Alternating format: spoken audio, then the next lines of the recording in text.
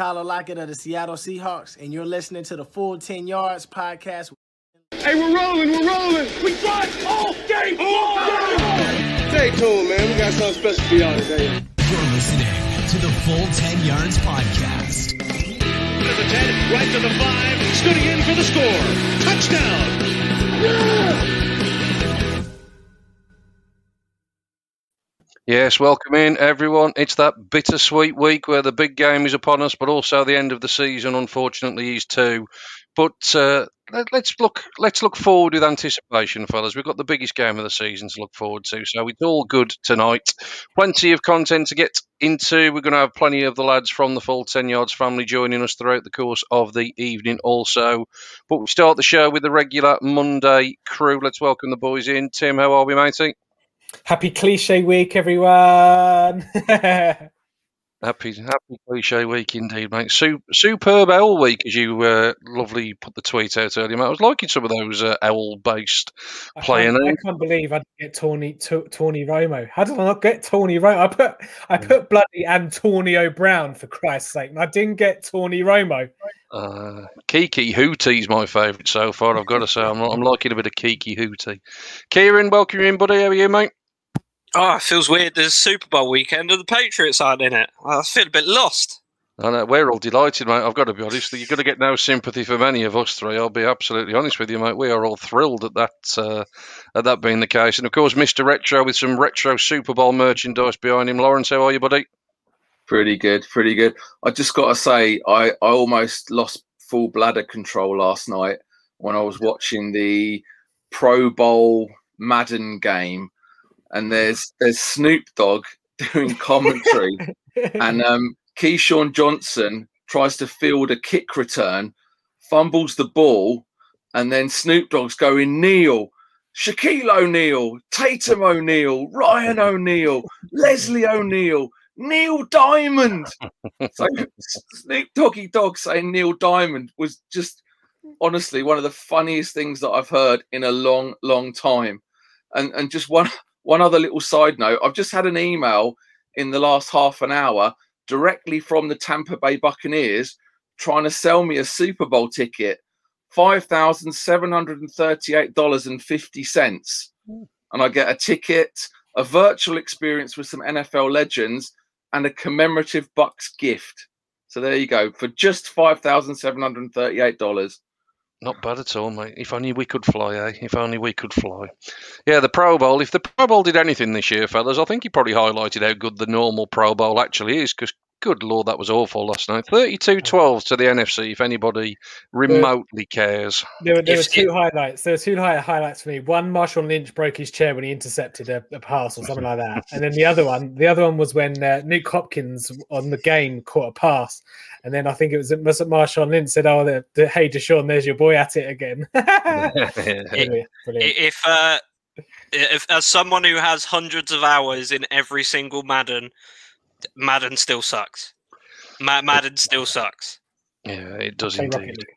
It does indeed. Let's get on to real life football, though, fellas. And before we start flipping the switch to the Super Bowl, a couple of things just to catch up on. Obviously, we talked about Deshaun Watson there a little bit. He was one of the players participating in the virtual Pro Bowl. He's been in the news this week, as have the Texans. Hiring David Culley, the Ravens assistant, obviously the man that was on everybody's head coach in search lips, not. But interesting press conference. He's a Texan. He's going to be a Texan when talking about Deshaun Watson. Don't think Deshaun Watson necessarily got that memo, as obviously he has now officially requested his trade. There'll be plenty of time to talk about where he might end up, fellas, and what the price may be. We'll talk about that in subsequent weeks. But obviously there is some actual real life news, not rumours, in terms of a quarterback trade, and a big one that went down over the course of the weekend. We are, of course, talking about Matthew Stafford, traded from the Detroit Lions, where he himself had requested a trade, going across to the LA Rams. The Rams giving up a fair bit, it would seem, from the outside looking in, giving away multiple first-rounders, a third-rounder, and, of course, Jared Goff, who, in theory, becomes the Lions quarterback. We'll wait and see how that plays out, or whether he actually ever does play a game for the Lions. But, Lawrence, why do you think that potentially the Lions have won this trade, if indeed we can call a winner at this early stage?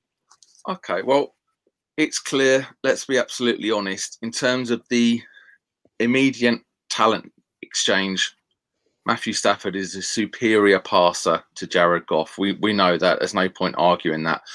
But for me, the long-term implications favour the Lions. They've acquired a quarterback. Let's before we put full hate onto Jared Goff, let's just have a little look at a couple of things that he has done. He has played in a Super Bowl. Yes, he was goddamn awful, but he's played in a Super Bowl, so he's got that experience. The Rams themselves will not have a first-round pick until 2024, and they've only had one since 2016, so that's just insanity.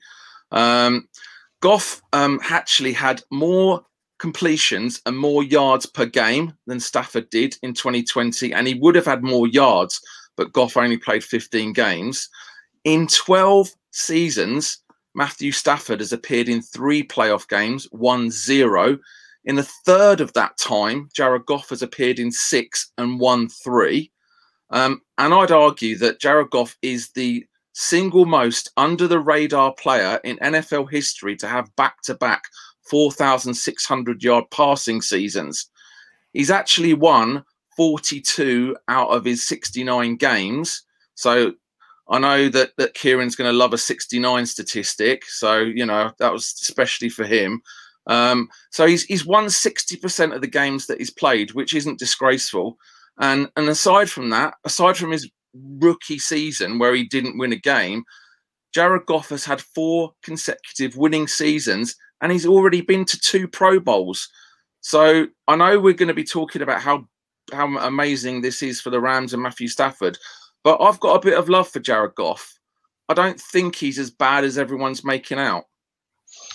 No, I don't disagree with that, mate. And I think you've only got to rewind the clock back, 12, 18 months. And he obviously got a new contract. Everything seemed quite rosy in LA, didn't it? It's obviously gone a little bit south this year. I don't think there's any denying that. And obviously at the back end of the season, in a quarterback battle with an unheard of John Wolford, and potentially that was allegedly going to be the case heading into training camp. We'll never know that now, obviously, because the trade has gone down.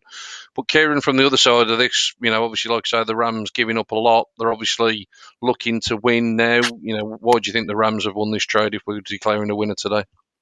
Stafford's never had a good defense. And with this Rams defense that he's got now, they are immediately Super Bowl contenders. He's got competent coaching staff, a decent amount of weapons, and an amazing defense behind him, which I think elevates the Rams to at least maybe NFC Championship game next year. But the most important part of this trade is the Rams got out from that horrendous contract they decided to award Jared Goff off the back of, let's be honest, completely average play beforehand. And the biggest impact, just for the record, Arsenal fans are going to be fuming that Kroenke's actually made a move for one of his teams and it wasn't Arsenal, which is going to annoy half of their is going to annoy every Arsenal fan I've ever met. But Matthew Stafford has consistently been the most underrated quarterback in the league year after year after year. You look, he makes fantastic plays week after week after week, and the same plays he makes when they're made by people like Patrick Mahomes are making it on SportsCenter and have got the announcers stroking each other off over it. Oh, it's so good. Oh, he sounds like a frog. So I think now in this big market where people actually care, people are going to look at him as the amazing quarterback he is, and I think he's going to have potentially over the next 3 years, an MVP season, at least one NFC Championship appearance, and probably a Super Bowl. If this team, look, they're a ready-to-go team. They just needed someone to plug into the offense because, your stop option at quarterback is a guy called John Wolford, who sounds like he works in a bank, then you've got a bit of a problem. So this immediately makes them contenders. And let's not just say it's not all Stafford. Let's make a point of that. It's not all Stafford. That defense needed someone to go on the field and score points. And if anyone remembers a game from a decent amount of years ago when the Lions needed a touchdown and an extra point to win, and Matthew Stafford threw that touchdown with a dislocated arm. It was hanging out of its damn socket, and he went back on the field and he threw that. And the only serious injury he had was his back broke in half because he was carrying a team for like 10 years. So that's how it broke. That is confirmed by his doctor, by the way. Inside sources confirm that. But he is so talented, and they finally put him on a team where he's in a position to win. And I think if he doesn't win a Super Bowl, it will be the most unfortunate thing to ever happen to him since he got drafted by the Lions. But, I fully believe Stafford is good enough to lead this team to the promised land for the first time since part-time quarterback, full-time shelf stacker, came in, greatest show on turf.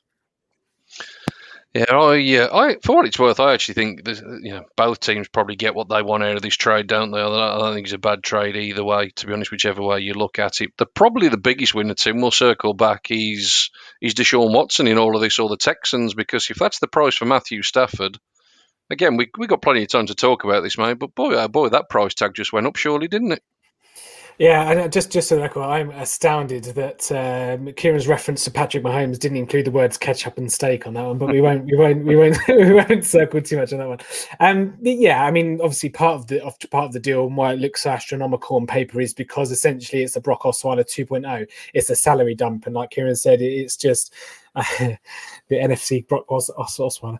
But yeah, I mean, if you look at all the other teams and what they offered for Stafford, I think Carolina was what their pick at 8 or whatever, and whatever. I think a third round pick or something. I think it was basically the equivalent of like a third or fourth overall pick or something. So yeah, the main reason it looks so I googling on first look is obviously because they're getting rid of Jared Goff, and if you're Jared Goff, I don't know what you think. But yeah, second back to Deshaun Watson, like I say, we kind of know what the asking price is, always being flown about on all over social media. It's a couple of firsts and maybe a player coming back, and with David Culley, said obviously he's the new head coach there. He's obviously come in and said, he is the quarterback. And he, when I came into the job, Deshaun Watson is the quarterback, and he signed an extension last year and for 4 years. And if they use the franchise tag on him, they essentially have him till 2028. So as much as Deshaun Watson wants to kick up a fuss about it,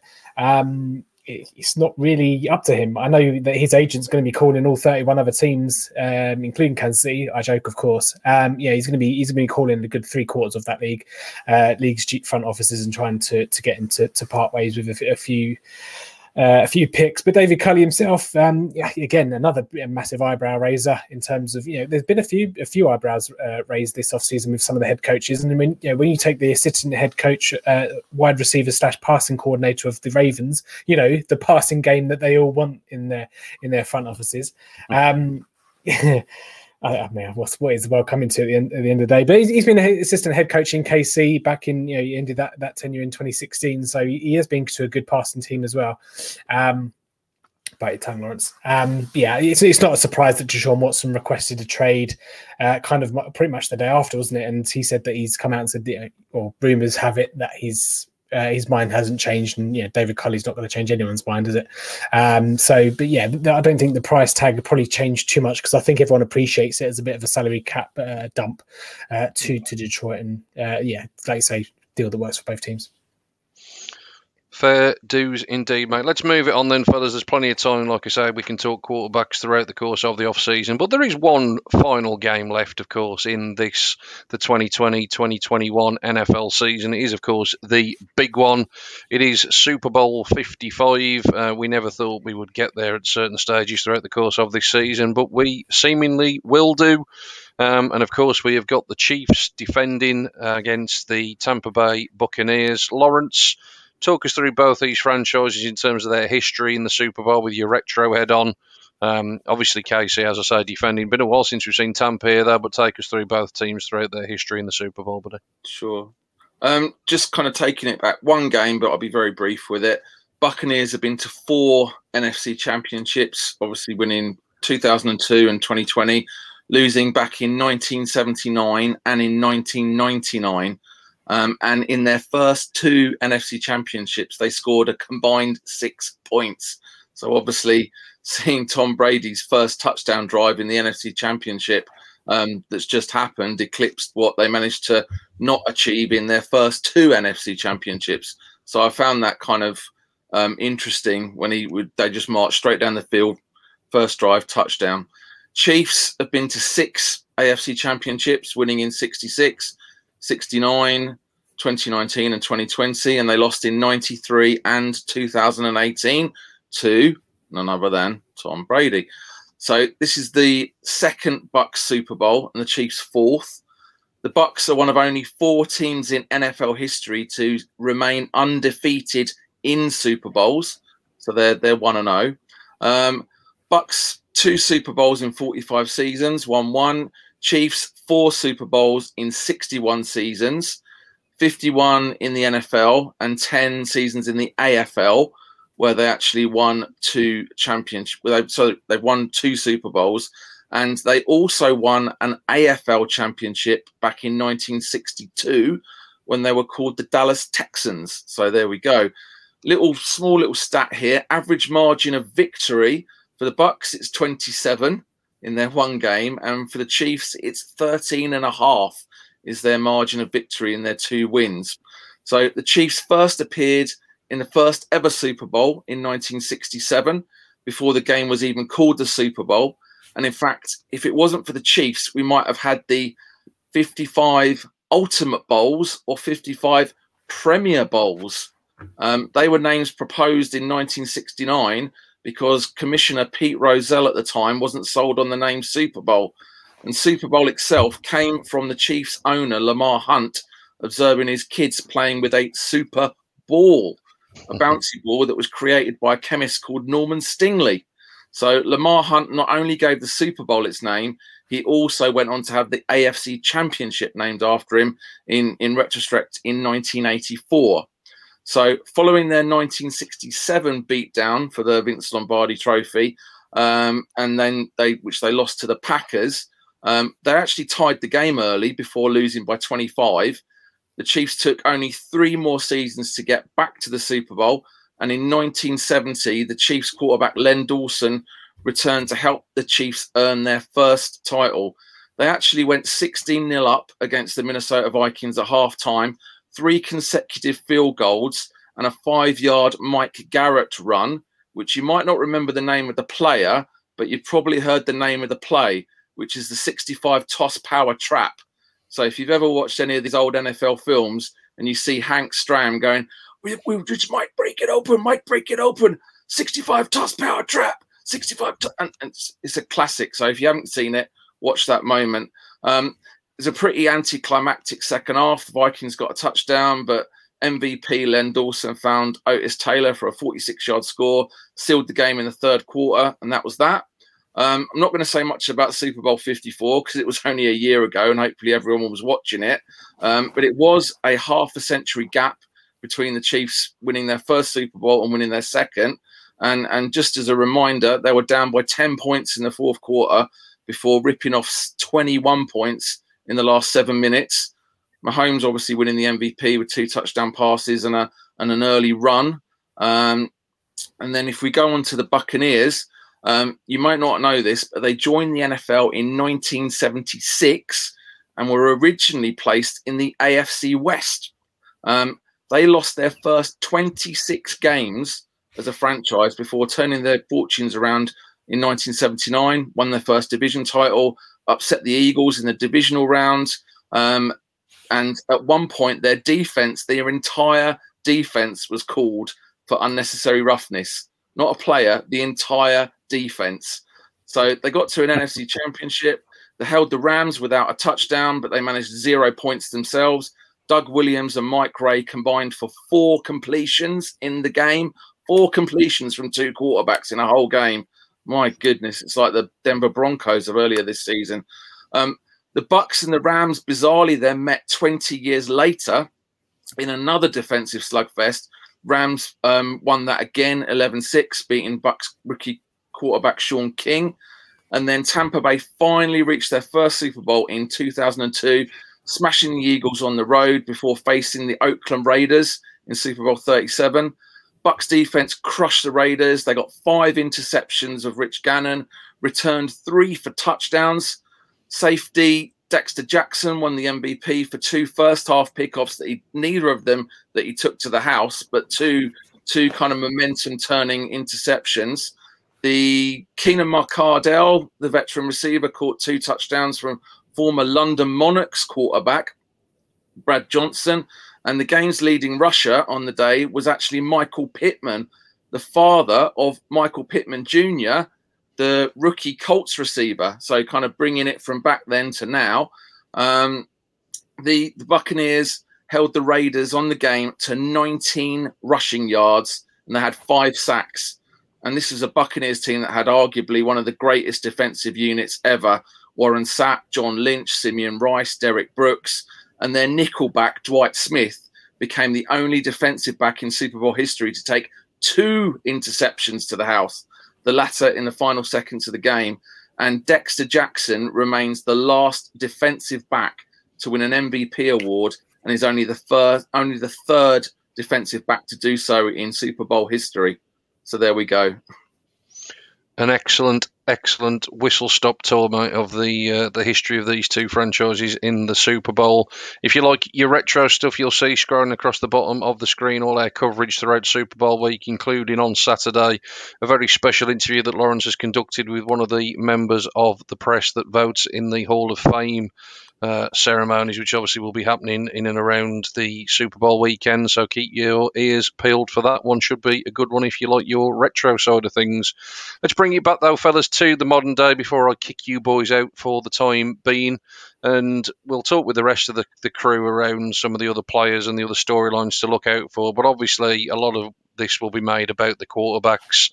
You've got, the greatest of all time, or arguably, I'm sick of saying arguably, you've got the greatest of all time on one side of the field, and you've got the, potentially the best Tom one. Brady.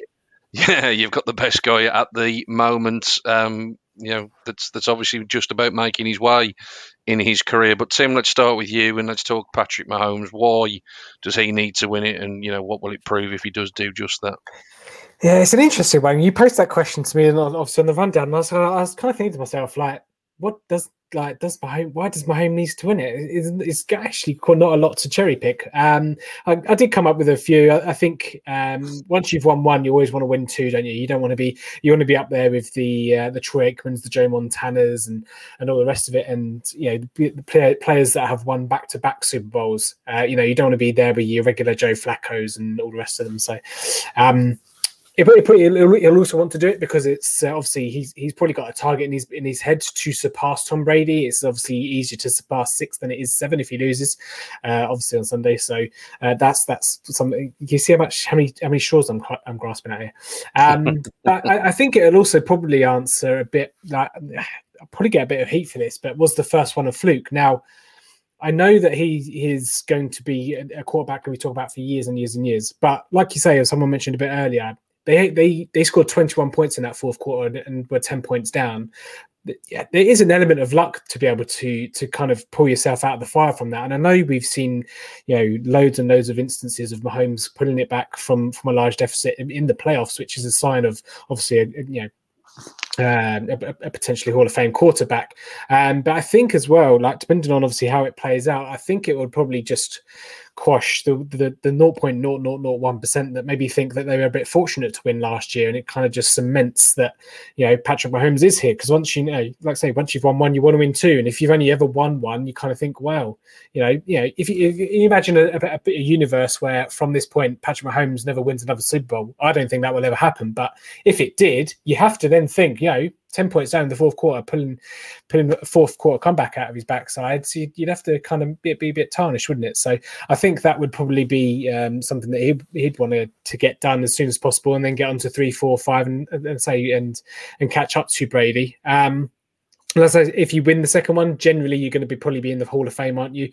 And again, I don't think there's many other things that reasons why Mahomes will want to win. Obviously, apart from for Andy Reid, for his team and his state, to get a better Patrick Price at State Farm. And I think as well. I think as well, what it will do is because again, last year they weren't necessarily expected to win as much as they are this year. This year, they were kind of like, okay, here we go. Mahomes is taking over the league now. The weight of expectation was far greater than it was last season. So I think being able to deliver, I know he's delivered time again under pressure, but I think this one will kind of be the pinnacle of Mount Everest. Yeah, I think he's certainly adept at coming back from big deficits. It seemed to be a theme of the playoff run last year, didn't it? And like you say, I'm pretty sure it won't be the last time we're talking about Patrick Mahomes in the Super Bowl. Will he ever get to the sort of numbers that we're talking about with the guy on the other side of the field? It seems impossible to think that. It probably will never, ever happen. We'll probably never, ever see another one quite like him. And Kieran, you've obviously had the pleasure of watching him do it for your team year after year after year. There's obviously a lot more in terms of the storylines that they probably aren't even there, and people want to make these out to be storylines heading into this one. So talk us through what it means for TB12. I'm not going to sound like Skip Bayless right now, because your boy's so cold, they call me Drip Bayless, Wave Chappelle. And the last time I spoke about something this passionately, Bo Pelini got fired. So Tom, Edward, Patrick, Brady. Patrick Mahomes is 100% named after him and not his dad. That too after his name is because he's always going to be second best. But Tom Brady, he is 43 years old in his 10th Super Bowl, going for his 7th ring, which, just for the record, no franchise has ever achieved, let alone a single player, and he has transformed the Tampa Bay Buccaneers into an actual contender. And this is bigger for his legacy, because I think Bill Belichick, I think everyone will agree, has cemented himself as the greatest coach in NFL history and of all time. I think that's established as a fact. If you disagree with me, go get some hot dogs. Right now, bring Vince Lombardi with me. Never heard of him, mate. Never heard of him. His hat was shit as well. Looked like he was a reporter from the 20s. Vince Lombardi, see? No, I don't want to hear none of that. Tom Brady is trying to establish that he was great outside of the greatest system ever in football, the New England Patriots under Bill Belichick. Now, let's not get it twisted. Brady will always be the GOAT. But if he can beat Patrick Mahomes in a Super Bowl with, a team that was better than Patriots teams that he won the Super Bowl with, but a couple years when we had like Randy Moss, Tyler, and those sort of guys, this is it for him. I think if he wins, I think he should retire. I know he says he wants to play more, but when you got Bunda like Giselle back at home, I'd hang him up personally. What he needs, if he wins this, his 10th Super Bowl, his 7th ring, what have you got left to play for? Like, what's the point anymore? Bro, I get bored after 2 seasons on Madden, and this guy's on his, 21st season, his 10th Super Bowl? Man, he's just playing for legacy at this point. He doesn't need money. He's already rich beyond his wildest dreams. His wife's richer than he has. He's got multiple houses. His wife's Brazilian. He's got it made. He's dating a Brazilian supermodel and he's out here risking brain damage. The man just wants to play football. He is insanely good. And like I said, I don't feel this passionate about anything like fire Bo Pelini. So he is the greatest football player bar none, whether he wins this game or not. If he wins this game, he just proves at 43, his testicles are so huge, he's going to need a separate truck to carry them around in. Can I just make a minor point here? That if the Chiefs win, and we know that they are favourites at the moment, if the Chiefs win, Tom Brady's legacy will have on the side of it 4 Super Bowl losses. 4 Super Bowl losses. That is not a goat. How many quarterbacks can say they've made it to 4 Super Bowls? That is not a goat. Once again, telling you. Tom Brady. Terry Bradshaw, 4-0 in Super Bowls. Joe Montana, 4-0 in Super Bowls. Joe Montana, let's just remind our listeners how many interceptions Joe Montana threw in 4 Super Bowl wins. Let's just remind ourselves. Will that be 0? How many rings does Tom Brady have? Just 2 more. Just 2 okay, more. So he has. How many more seasons has he played more than Joe Montana? I'm just going to go. A lot more. It's irrelevant. A lot more. If Joe Montana was the GOAT, he could have by the law of averages, playing. He's played more seasons. He's had law of averages. This more is football. Opportunities. This is look. I know he's got a noodle arm. I know he's only used to throwing balls to 5'5" wide receivers who've just finished their shift at Walmart. But he is the GOAT. It's irrelevant how many times he's played. Law of averages don't count in football. Imagine if I'm like, law of averages, that means if I play in 100 Super Bowls, I could potentially 11. No, he's the most talented player ever. When you 4 Super Bowls, stop. Just throwing that out there. I'll tell you what I'm going to do. I'll tell you what I'm going to do, fellas. I'll tell you what I'm going to do because it's time to move on, and we're going to bring some of the other boys in. I'm going to drop you boys backstage and let you have your argument off air. How does that sound? For the time being, fellas, it's been an absolute pleasure as always on a Monday night. But for now, it is goodbye from Kieran.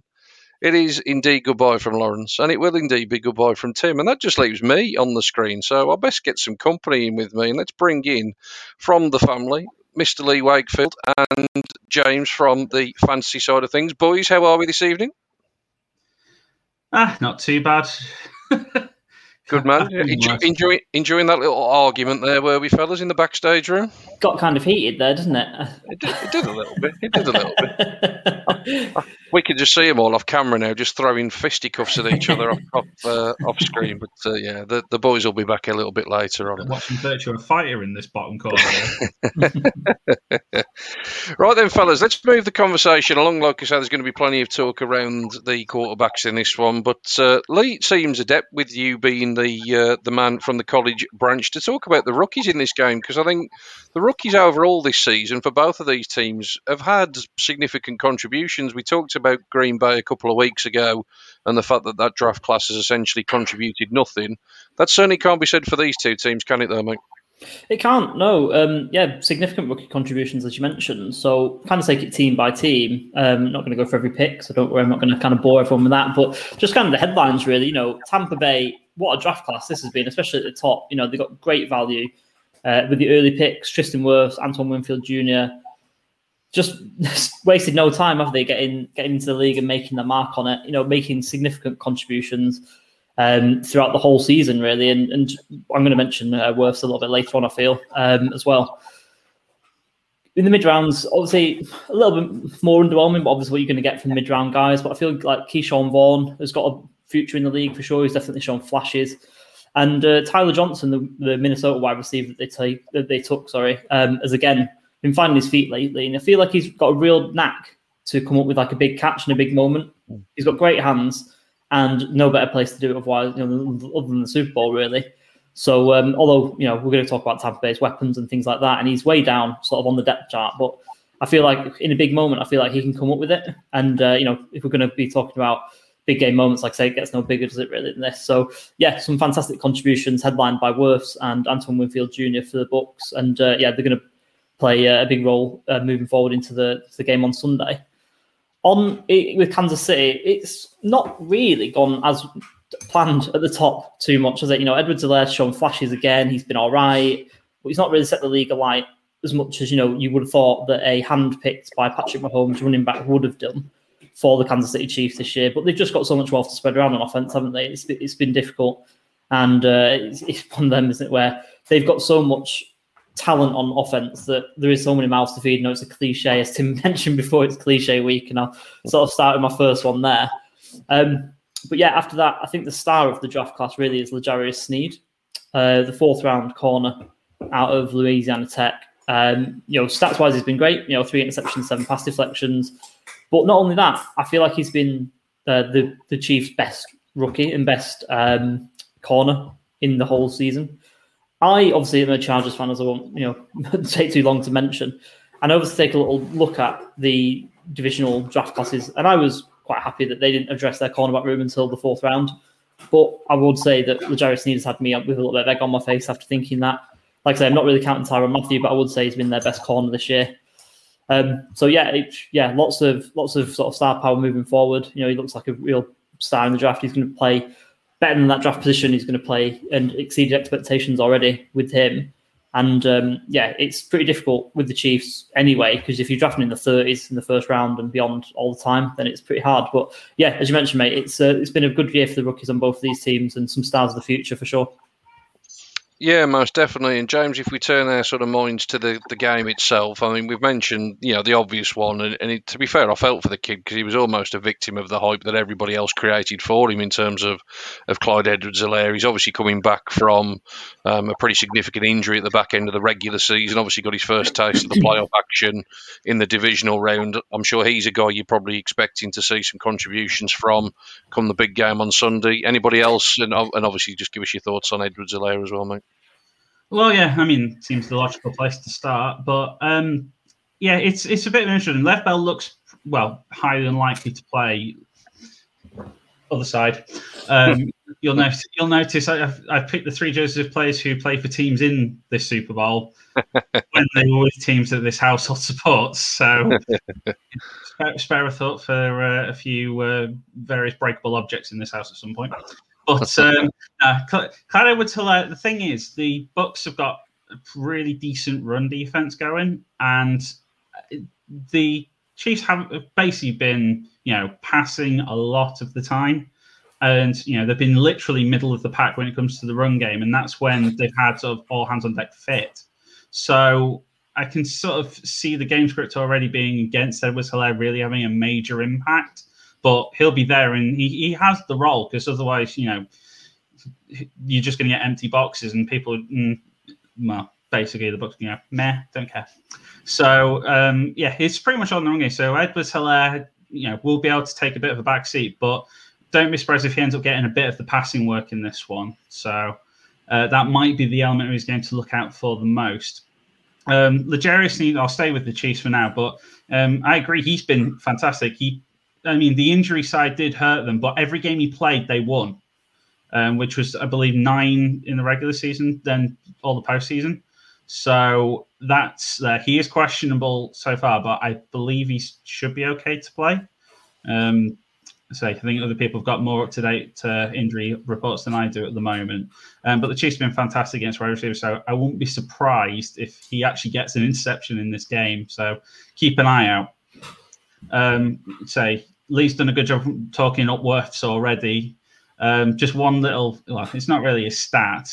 I tried to come up with something accurate and it really wasn't working. But Tom Brady's been sacked 26 times this season, which I believe is in the sort of top 10 best in terms of, least amount of time sacked for a starting QB.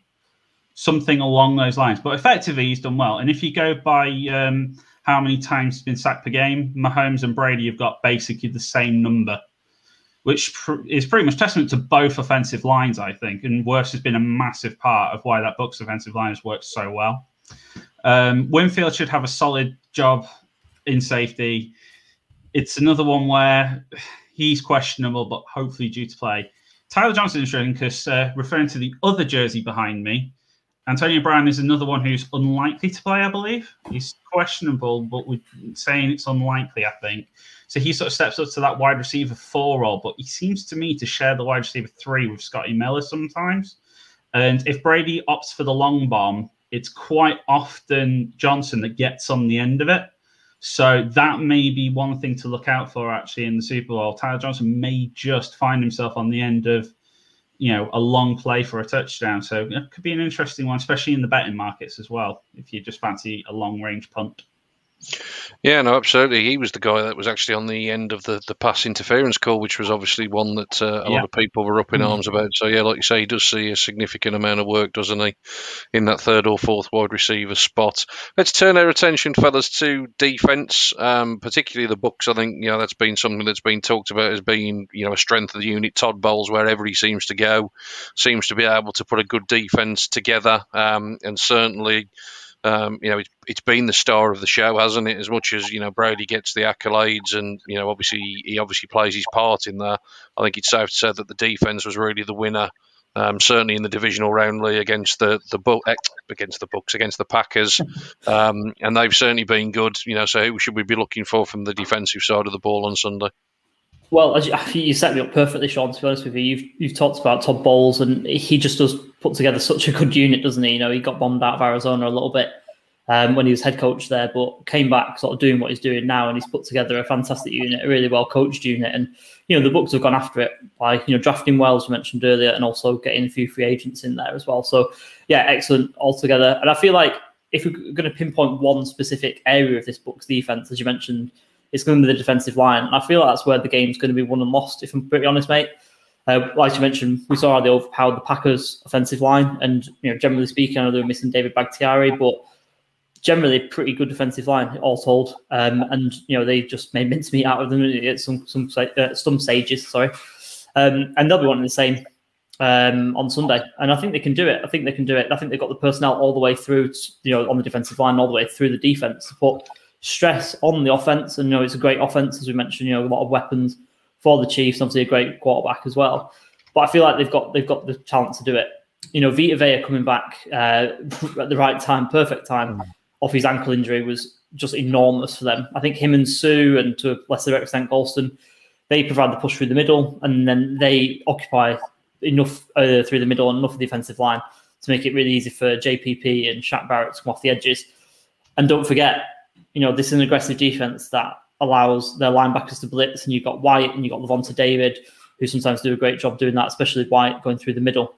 We know that the Chiefs line, in terms of talent, maybe isn't the best, and they're missing Eric Fisher. And I don't know if we would have said this a few years ago, because he's not had the greatest career, especially after he was drafted so high. But they'll miss Eric Fisher, and they're a well-drilled unit, but maybe not the most talented unit. So if they're going to be put under the stress and the strains and in the fire of this line, of this defensive line that the Bucs have, it's going to be a tough night for them. And we know that Patrick Mahomes does a great job of evading that rush by dropping back, half the field sometimes, it seems, before he launches it downfield. And I think he's going to have to play smart, because I think this is where, like I said before, the game's going to be won and lost in these trenches, I feel, with the Bucs on the defensive side of the ball. I mentioned the linebackers. Levonta David as well has been one of the best linebackers in the league this year. And, if you're looking at Travis Kelce, can David cover him? Can they kind of deal with the linebackers? Sorry, can he deal with the linebackers kind of covering him? Again, it's another Titanic matchup, isn't it, throughout the whole of what we've got here, for the whole of the game from both sides of the ball. But yeah, I think they've again got the personnel to do it. And kind of a bit of a redemption for the Bucs secondary. They've got a few young corners back there, Carlton Davis, Jamel Dean, Sean Murphy-Bunting. They didn't have the easiest starts to life in the league, but I feel like they've created a really, really strong cornerback trio there. And obviously we mentioned Winfield Jr. earlier, who's again been superb. So, like I mentioned, Todd Bowles sort of doing what he does best, being aggressive, dialing it up. And they've got superb players at all three levels of the defense. I'll say quote-unquote home field advantage as well. No, it's not exactly the same, even though, the preparation and all the kind of minor percentages and the psychological effect that it will be to play in Tampa, be in your own dressing room, things like that. It all adds up. And I feel like the matchup of the game is almost Todd Bowles versus Andy Reid. It's going to be an absolute show. Whether they can kind of set the bar low enough for Brady to get over is a different story, because obviously, as I mentioned, Mahomes and all the weapons they've got are absolutely fantastic for the Chiefs. But yeah, I'm really looking forward to watching the Bucs defense. Obviously, we know that I'm a defensive side of the ball kind of guy. But yeah, it's going to be a show, as mentioned, and lots to look forward to for that matchup. Yeah, most definitely, mate. Most definitely. I'm certainly looking forward to it. And let's flip it to the other side of the field then, James, in terms of what the Bucs can do against this Chiefs defence. I think the Chiefs defence, like I say, much maligned a year ago. They haven't had a huge change in personnel. We mentioned, obviously, the moves that they did make through the draft, particularly with adding Snead in with that fourth-round pick has been significant. But a player that's really caught my eye in recent weeks, he's a name that, the casual viewer will know, of course. I'm talking Tyrann Mathieu. He seems to have really upped his game at the back end of the season. He's become a real leader on the back end of that defence, hasn't he, mate? He's the kind of player that needs to be a leader for a team to be successful. And when he's got his head in gear and he's, motivated to the cause, he is solid as it comes, really. And, safety-wise, he's backed up with Sorensen and Thornhill as well, which I think each of them have sort of stepped up. They're still overall, over the regular season, they were very much middle of the pack, sort of 16th overall on defense. But sort of when you look at it, they're probably a little bit better than the sum of their parts, I think. At the back end, you've got Breland, Ward, and then the aforementioned Snead as well. So keeping Evans, Godwin, Miller, and Johnson quiet with Brady throwing is going to be a challenge. And then you've also got to consider the other name above me in Leonard Fournette and Ronald Jones as well. You're going to have to deal with as well. But Frank Clark, Chris Jones, everyone on defensive line side have been, pretty solid as well. I think they've got enough to be able to sort of, neutralize, but I don't think it's necessarily going to be a low-scoring game. I think both sides, they do still have defensive frailties, but you can't say that the defense is like, abysmal to the point that they're going to have to outscore the opponents. The defensive side of the ball is probably going to win the game whichever way. And there are, Matthew is probably the playmaker that you look to probably get the crucial interception. And, I mentioned earlier that Snead could end up being that player that gets the interception. So when I come back later on, my bold take goes along those lines. So bit of a teaser to stay tuned for that. But interesting. Same for me, actually. Probably the same stat, different player, but let's we'll see. Let's leave that as a carrot dangling for anyone who's considering, do I wait to the end? Please do. Absolutely, please do, mate. We've still got other guys to bring on as well, which we'll get to shortly. We are going to bring them in the next segment. But boys, just before I let you go, and Lee, yourself in particular, obviously you announced it on the College podcast that came out last week, and we've talked about the rookies and the impact that they've made in terms of these teams this year. Obviously, teams will be looking to restock their cupboards with plenty of rookie talent, and you and the boys got something special lined up, mate. Talk us through what the plans are. Yeah, we absolutely have. For anyone who missed it, earlier on this week, we announced that the Full 10 Yards college football team are going to bring you a draft guide for this upcoming draft that will be coming up in the spring. I don't know if we've even got a date for it yet, but the draft will be going ahead in spring, and we're going to bring you out a draft guide for it. So, yeah, really excited to bring this out. From a personal point of view, just before we kind of get into it, it's something that I've wanted to do personally for quite a while. And the lads who I'm obviously working with at the moment have enabled me to do that. So thanks to them for that, really. Along being able to do that with the rest of the college team. And I'm really excited. We've got a shared vision and loads of hard work's gone in, to be fair. Unbelievable amount of hard work from everyone involved, and still a fair bit to go. And thankfully everything's running pretty smoothly so far, we say, touch wood, knock on wood. I won't say John Gruden, because obviously Raiders guy, but anyway, moving straight on. So anyway, yeah, what can people expect? Less than me gushing, I guess. We've all been beavering away watching, hundreds of hours worth of film on hundreds of prospects really so far, and like I say, still some more to go. And what we're going to try and do is put together the best products for a range of people, really. People can expect 300 or so players. We've not actually got an exact number yet. We're still adding people in and taking people away. But yeah, around 300 players, all of our takes, all of our ratings for everyone. And like I said before, hopefully something for everyone as well. We want it to be kind of accessible for those who are kind of draft rookies or college football rookies. Because we were all there once. We were all there once trying to get into this sort of thing, and wishing we had this sort of product available. But we also want it to be, something for the draft veterans for them to get some good value from it as well. So, like I say, a little bit for everyone. It's, Rob's been working on the design work, and all credit to him. He's made it a very attractive look, and it's really, really colourful. So it's great to look at as well. So, yeah, one for maybe younger viewers as well, and readers, should I say. So, yeah, as I mentioned, loads and loads of information. We've even got a little place where you can put in your own mock draft, because everyone loves a mock draft, don't they, when the draft's coming up. So you can be a bit interactive with it as well. So it'll be available in a couple of ways, pretty similar to what we did with the season guide earlier on in the season, the NFL season guide that we all put together prior to the season. And most importantly, you won't have to pay too much money for it as well. It will be very, very affordable. Details to be released in the next coming weeks. So, if you like the sound of all that above, follow at Full 10 Yards CFB on Twitter and keep your eyes well and truly peeled, I'd say. Absolutely, mate. I will be pre-ordering my own copy, mate. If you can find the Browns a good linebacker, mate, that'd be much appreciated. Much appreciated. Fellas, for the time being, thank you very much for your company. You will be back on in a little bit, so I will stick you guys backstage. And then, without further ado, thank you to these two boys who've sat there patiently all evening long while everybody else has had their say. Let's welcome them in. There we are. They are still awake, ladies and gents. Rob, Andy, welcome in, fellas. How are we both? Yeah, with Kieran and Lawrence going at it a minute, like half an hour ago, we couldn't not stay awake, to be quite honest. That was good television. Yeah, Lawrence has even now took to the tactic of actually going onto social media and posting comments now as a viewer just to make his points look, ladies and gents.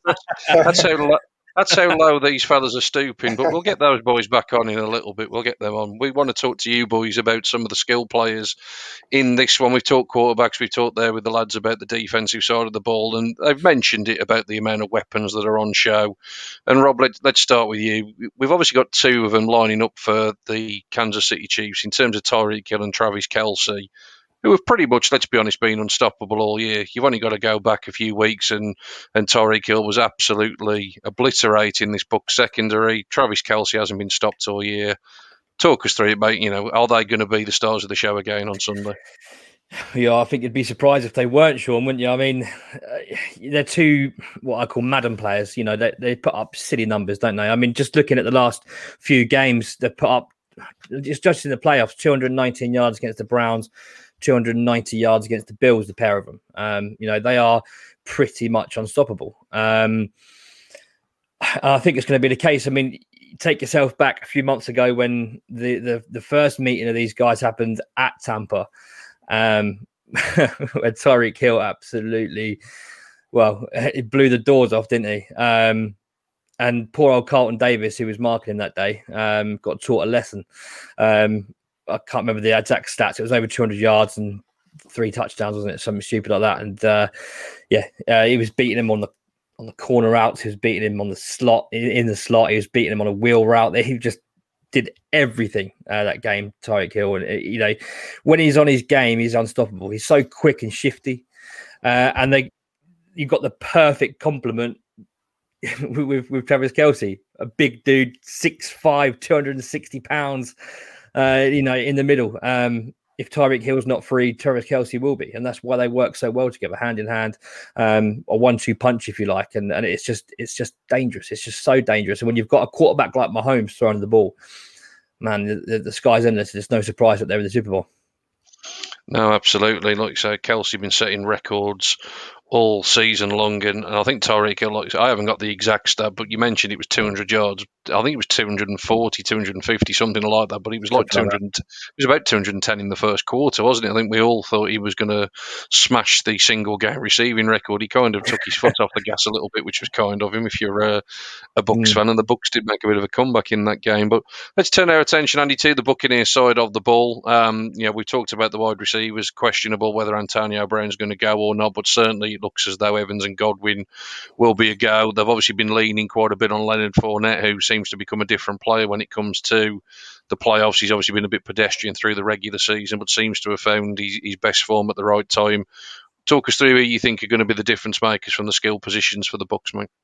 Yeah, no worries. Firstly, I just want to say, do you reckon Rob's a Colts fan with all that horrible blue in the background there? Before we came on air, someone came to my house and just puked Colts everywhere. Would have been the Packers if you were here this week, wouldn't it, mate? Oh, mate, get out. Let's not bring this Shall we go? Shall me and you go right now? I'm not quite into that beef, mate. We're all good. Obviously loads of different options to talk through Tampa's offense. It's some of the best weapons in the league, to be fair, aren't they? For me, the main guy who I've loved for ages and is one of the most underrated players in the league is definitely Mike Evans. Just 1,000 yards every season, consistent with obviously Jameis, who's Rob and I's guy. So getting that shout there, mate. But yeah, this season he's not obviously has been as dominant on the outside there, but he's just that kind of big time player, isn't he? He comes up with the big third down catches down the field. He's the immediate red zone target on the outside. So I'm here for Evans. I think it's going to be a huge game for him. It's going to be my bold prediction in there as well. But then if for some reason the Chiefs just focus all efforts on stopping Evans, then the other two wide receivers are just so they've got so much ability to dominate as well, haven't they? Godwin in the slot is arguably the best slot in the league, and just a chain mover time and again, and we all kind of knew that he was going to work well with Brady, and it's definitely happened. Consistent throughout the year. And then you add in Brown, who I don't think obviously is the player that he once was, but he's got that splash play ability, hasn't he? He gets on the outside, dominates when he's taking on the man coverage on there. So yeah, any of them could have a massive game. I'm kind of leaning on Evans to do that. And then, like you mentioned, playoff Lenny's just been in full flow again. 211 yards and 2 touchdowns so far, and 102 yards and a touchdown through the air as well. I must admit, I'm not convinced by his hands, but he's just such a ball behind that Bucks offensive line, which has taken such a forward step this year, and that's a shame for Jameis, really, isn't it? Because Jameis could have done big things behind that as well. So yeah, I think the kind of underrated guy here is going to be Ronald Jones. He's obviously been getting back to full fitness after a late injury in the season. And with everyone kind of hyping Fournette and getting behind him, I think Jones could have a big game as well if he gets on early and has the hot hand, because obviously Arians likes to ride that. So yeah, it's just an embarrassment of riches, isn't it? Really, you don't know where to look, and any of these guys could go off, and that's without mentioning Gronk at tight end or Cam Brate as well. Yeah, no, wherever you look, there's certainly weapons aplenty for both of these sides. We talked through some of the sort of big names there, fellas, and obviously, as I said, appreciate your patience waiting in the backstage area. A number of the players have probably been mentioned that you were keeping under your radar for me as the guys to look out for as a bit of a surprise package, but I'll give you the opportunity to put your views across. So let's get a couple or at least one from each team from both of you. So Rob, let's come to you. If you were looking for an under the radar chief, who should we be looking out for, do you think? I don't think he's been mentioned yet, but I'm gonna certainly put him in my DraftKings lineups this week, and it's going to be Darrell Williams, running back. I know Le'Veon Bell is back, and CEH has been practicing this week, so there's a crowded backfield. But Darrell Williams has had a pretty good postseason for me. Yeah, he's had 92 all-purpose yards, 1 touchdown. Was active last week, 13 rushes for 52 yards and a touchdown. So, he's a guy for me on the back burner. He's going to be cheap in sort of DKs. And yeah, I think that he's got a chance of having another nice game. But like I said, I know Bell's back and CEH is going to be out there. So how much opportunity will he get? But I think he's done enough to impress in the playoffs so far to get a chance. So hopefully he will, and he'll take it. Yeah, I thought he ran really well, particularly in the Browns game where he was the featured back. Like you say, he was more the change of pace guy last week, and he did obviously get that touchdown. But yeah, like you say, he's certainly earned his opportunity. Yeah. And Andy, let's come to you, mate, just from the Buccaneers side of things. If again we're looking for one a little bit under the radar, where should we be looking, do you think? Definitely Cam Brate at tight end. Been a consistent guy for Tampa for the last few years. Really safe hands. Those kind of chain moving catches and in the end zone as well. He gets open quite well. So I think that's the guy there. 149 yards in the playoffs already, and that's amongst that kind of embarrassment of riches I was talking about. He was one guy that I thought it's going to be really disappointing when they sign all these flash guys to play for Brady, and he's going to miss out. But he's established himself again. He's just a great option to check the ball down to, and he's going to put some yards up on Sunday, I've no doubt. Yeah, absolutely. One to look out for. Like you say, Gronk, he's obviously the name, but he's used traditionally more as a blocker. He's almost like a sixth defensive lineman, to be fair. It's almost cheating playing Gronk as tight end, isn't it, to be honest? But Cameron Brate certainly might be the guy to get on the receiving side of things. Right, fellas, we're going to bring everybody back. I hope everybody's calmed down in the backstage area, fellas. I hope you can all be nice to each other. So let's slowly bring everybody back in. This could look quite busy on the screen. Oh, James has got a problem. Look, James isn't actually sitting down, so that'll be interesting.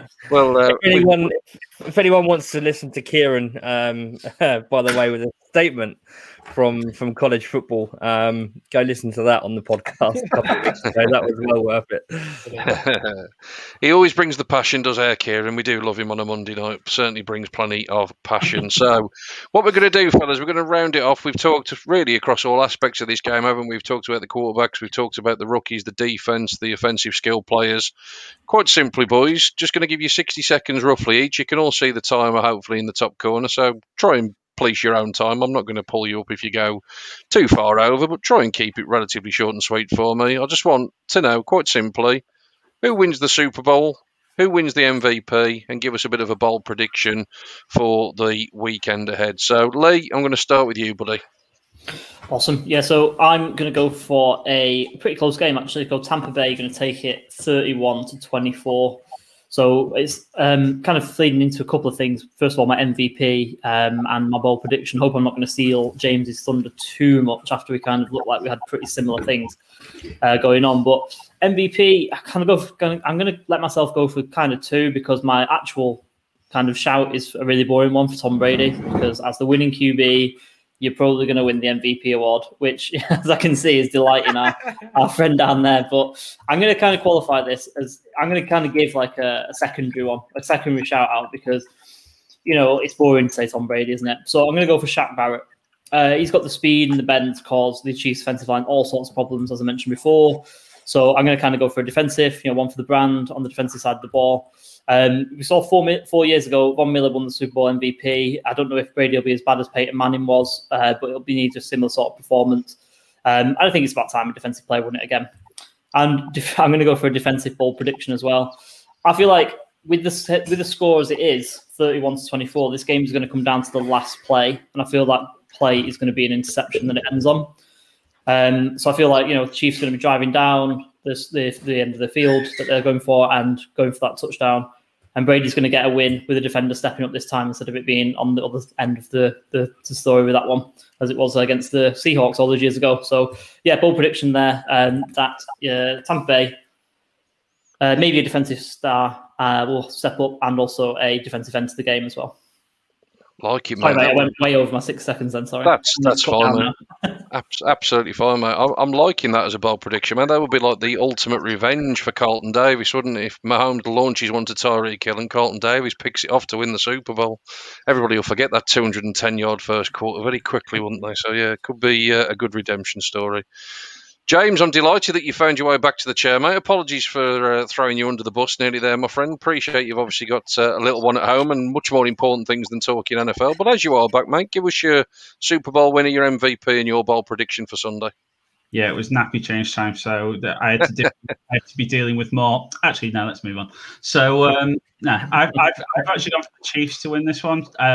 I've sort of originally put 35-31 down because I think it's going to be a close but high-scoring game personally. But I just can't look beyond the Chiefs because of how one of the most free-scoring teams I think we've ever known, and able to just flick the switch. And last season, showing that they were in a bit of a hole and they were up against the University and they came through and they've done it once already. So it doesn't matter what position they're in the fourth quarter. Even if they're 10 down, probably even 17 down, I'd still have faith in them being able to do it. Really, to be honest, the usual boring, it'll be Mahomes' MVP because that's just what the league is today. But ultimately, he is the catalyst for that team, and it is going to be a passing game. And I think if it's up to him whether they can win the game, but usually if it's up to him, he wins them the game. And my bold prediction is defensive as well, and it does involve an interception. But my bold prediction is either Tyrann Mathieu or L'Jarius Sneed. Since we talked about them and featured them both earlier, one of them to get a touchdown on an interception. So one of them two to get a pick six. So that's my bold prediction. Very good, mate. Very good. Liking it. That's one apiece then, fellas, for the Bucks. Get me words out. Lee for the Bucks, James for the Chiefs. Rob, split the tie for us, mate. Where are you going? Let's go for the Chiefs, 28-24. A tight one. I think it's going to be a really, really good watch. I think it's going to be a tight game. MVP, it's got to be Travis Kelce. Come on. We haven't had a tight end MVP ever. And I think the season he's had and the records that he's set, it's just going to be a special day. 3 touchdowns for Travis Kelce. That's my bold prediction as well. Nice, mate. Hat trick for Travis. Like it. Very good, mate. Very good. Andy, let's come to you, buddy. Your thoughts? Yeah, I'll even it up 2-2. I'll go the Bucks. I'm going to 34-31. I think it's going to be an MVP performance by Devin White back there. Cynican playmaker on all phases of the game. I reckon he'll go for a forced fumble. I reckon he'll get himself a pick, and I reckon he'll get himself a sack as well. So big performance there. That's not actually my bold prediction, though. I reckon Mike Evans is going to get a hat trick. I reckon he might not put up a huge yardage, but I reckon once Brady gets inside that 10-yard line, everything's going to be about Evans going after Sneed or whoever he's matched up against. 6'4" Evans, 6 foot Sneed. Give me that matchup every day of the week if that's the way it lines up. So yeah, Mike Evans going for a big one. I'll tell you what, boys, we're halfway through, and if Kelsey's getting a hat-trick and Evans is getting a hat-trick and defenders are returning pick sixes, I'm certainly tuning in for this one Sunday night, fellas. It's shaping up to be a belter. Kieran, we're back tied at 2 apiece, mate. Split the tie for me. Bucks. Brady as MVP or Devin White. Got to show love to the LSU guys who are just destroying the league this year, much to Rob's chagrin, I am sure. I just think the story is too perfect. Patrick Mahomes eats ketchup on his steak. Travis Kelce was on a dating show. Tyreek Hill doesn't have a neck. Tom Brady and the Tampa Bay Bucks win. He is going to be MVP again, or, like I said, Devin White, or switched it up a few years ago, Julian Edelman. I mean, Scotty Miller. One of these guys, just trust me on this. And much to everyone's annoyance, Brady's going to get number 7. He's going to go home to his supermodel wife, kiss his son on the mouth with a little bit too much tongue, and there is nothing you can do to stop it. Most furious 60 seconds since I last had sex with my girlfriend. I'm really glad you've cooled off in the last half an hour backstage, man. Really glad you've cooled off. What did you do with the other 45 seconds? We don't need to. We cuddle. Lawrence, which way are you going, buddy? Well, just before I say that, can we ensure Kieran is never allowed to drink watermelon Mountain Dew ever again? It does seem to have been deadly this evening. That's crazy juice. So I am in what is a majority now. I've got the Buccaneers as well. I've got a 31-28, and my MVP is also a defensive player. And I'm going to take it back to a little bit of naughty by nature, because I'm down with JPP. Yeah, you know me. So I've got Jason Pierre-Paul to have 3 sacks and either 1 or 2 forced fumbles. So that's my bold prediction. And I have put my money where my mouth is, all £3 of it. And I've got 150-1 on JPP as MVP. So there we go. So yeah, right. And the reason for it is it's not a trendy pick. No one's really talked about it. Eric Fisher is out. They've got to bring in somebody else on that offensive line. So, ripe for the picking. So there we go. I'm down with JPP all Sunday night. Sounds good. Lots of you going defensively here, fellas. Lots going defensively. Tim, are you gonna secure the win for the Bucks, or are you going the Chiefs to make it 4-3? I mean, what's wrong with everyone in this chat room today? Jesus Christ! Defensive players been in Super Bowl MVPs. What's wrong with you? Look, if you looked at the betting, anyway. Just because the Cowboys don't have a defense doesn't mean. Hang on, wait. Tony Romo is in his first Super Bowl this Sunday, right? And he's gonna surpass Tom Brady's total appearances come 20 years time, right? That's what I'm saying. We'll come back in 20 years. We're still going. Anyway, Super Bowl. It's really hard to call. My bold prediction is going to be that it goes to overtime. First and foremost, I don't know how bold that is. Don't really have overtime Super Bowls, but there we go. Super Bowl, I think I'm probably going to go Tampa Bay, if I'm honest. MVP is going to be a quarterback, so unfortunately it's just going to be Tom Brady. But the other bold prediction I had as well is that the halftime show the weekend's not actually going to be awful. That's bold. I'm pretty sure it will be awful, but anyway, no one's really bothered about that, are they? I'll finish it off then, fellas. I'll make it 5-3. I'm going with the Chiefs. I've been with the Chiefs all year long, as everyone that watches and listens every week knows. Don't see any reason to change it. I think it's going to be a cracking game. You boys have certainly whet my appetite in terms of the preview that we've had. Rob stole my thunder. I was going Travis Kelce as the first tight end MVP for my bold prediction as well. So yeah, I'm just thoroughly looking forward to it. It's been an absolute pleasure, fellas, to have you all on this evening. Hopefully it's not been too clunky for those of you listening and watching along, getting the boys in and out, and hopefully you've caught the attention across the bottom of your screen, if you have been watching along, to all of the stuff we've got coming up this week. For those of you listening audio wise though, here is the plan for the week ahead. Tomorrow, already in the can and will be released, is a podcast recorded by Tim and some fellow UK podcasts, again discussing the big game with some different opinions on all things Sunday. Wednesday is a very special show for us, a super edition of the Full 10 Questions, where there'll be 2 editions of the quiz. Firstly, we'll be getting Hannah Wilkes and Jeff Reinbold from Sky Sports NFL on to test their NFL knowledge, and then we'll be opening it up to everybody on Facebook, Twitter, YouTube to watch along and play along, chance to win some prizes. So a really fun episode on Wednesday for us to look forward to.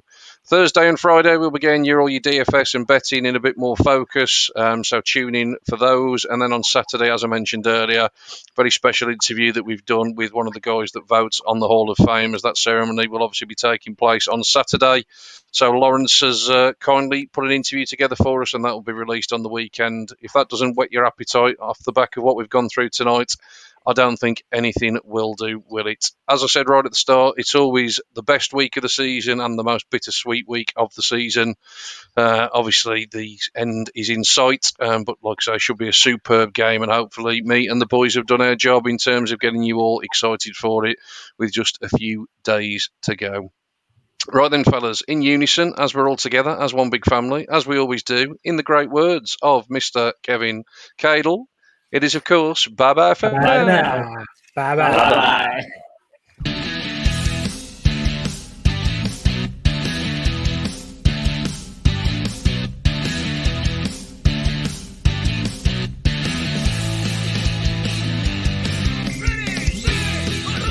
Thanks for listening to the Full 10 Yards podcast. Follow us on Facebook or Twitter at Full 10 Yards, or email the show full10yards@gmail.com.